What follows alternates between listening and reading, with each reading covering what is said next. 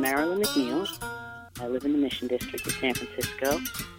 I've been experimenting with the mouth bow, a one-stringed instrument called the diddly bow, different kinds of horn type things. The roots of the blues is really what caught my eye and caught my ear. I've been studying the instruments that people made from just pieces of wood and wire.